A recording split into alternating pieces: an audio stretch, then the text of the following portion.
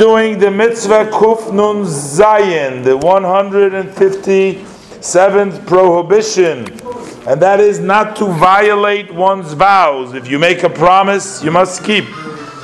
This is talking generally if a person says, if such and such will happen, or if I do something, these fruit of the world will be prohibited for me, or fruits of a certain city, or any different, a certain type. If a person says, I will not drink any wine should be prohibited, or milk, or fish should be prohibited, or anything like that. And likewise, if a person says to benefit from my wife would be prohibited to me. All these kinds of things from the obligations that person obligates himself, as their examples brought down in Tractate Nedorim. A person is obligated to fulfill his promise.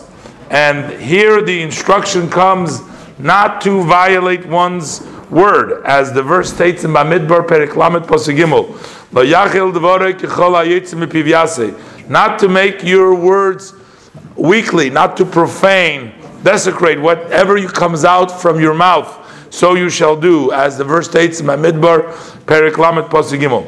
What is the meaning of Lo yachil dvorei? Lo yachal means lo yachal dvarav chulin. You should make it weekly. That means not to obligate yourself and then not to fulfill your obligation.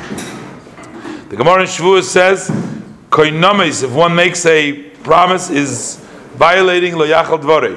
In the Sifra it said, lo yachal tells us that a person will transgress, not desecrating and also not delaying.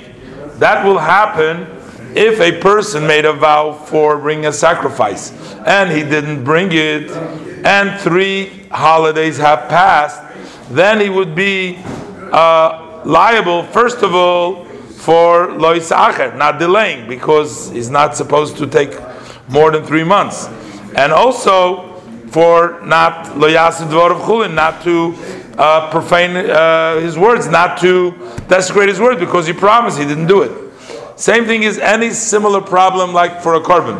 If a person promises to support the shul, or give for charity, or for the Beis HaKnesses, any similar things, one who transgresses, on the other hand, and he does, if he prohibited not to do something, and he violates it, then he would get lashes.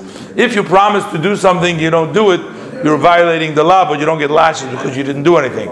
But if you promise not to do something, you do it, so then you're violating with an act and you get lashes. The details of this law have been explained completely in the Tractate Nedorim.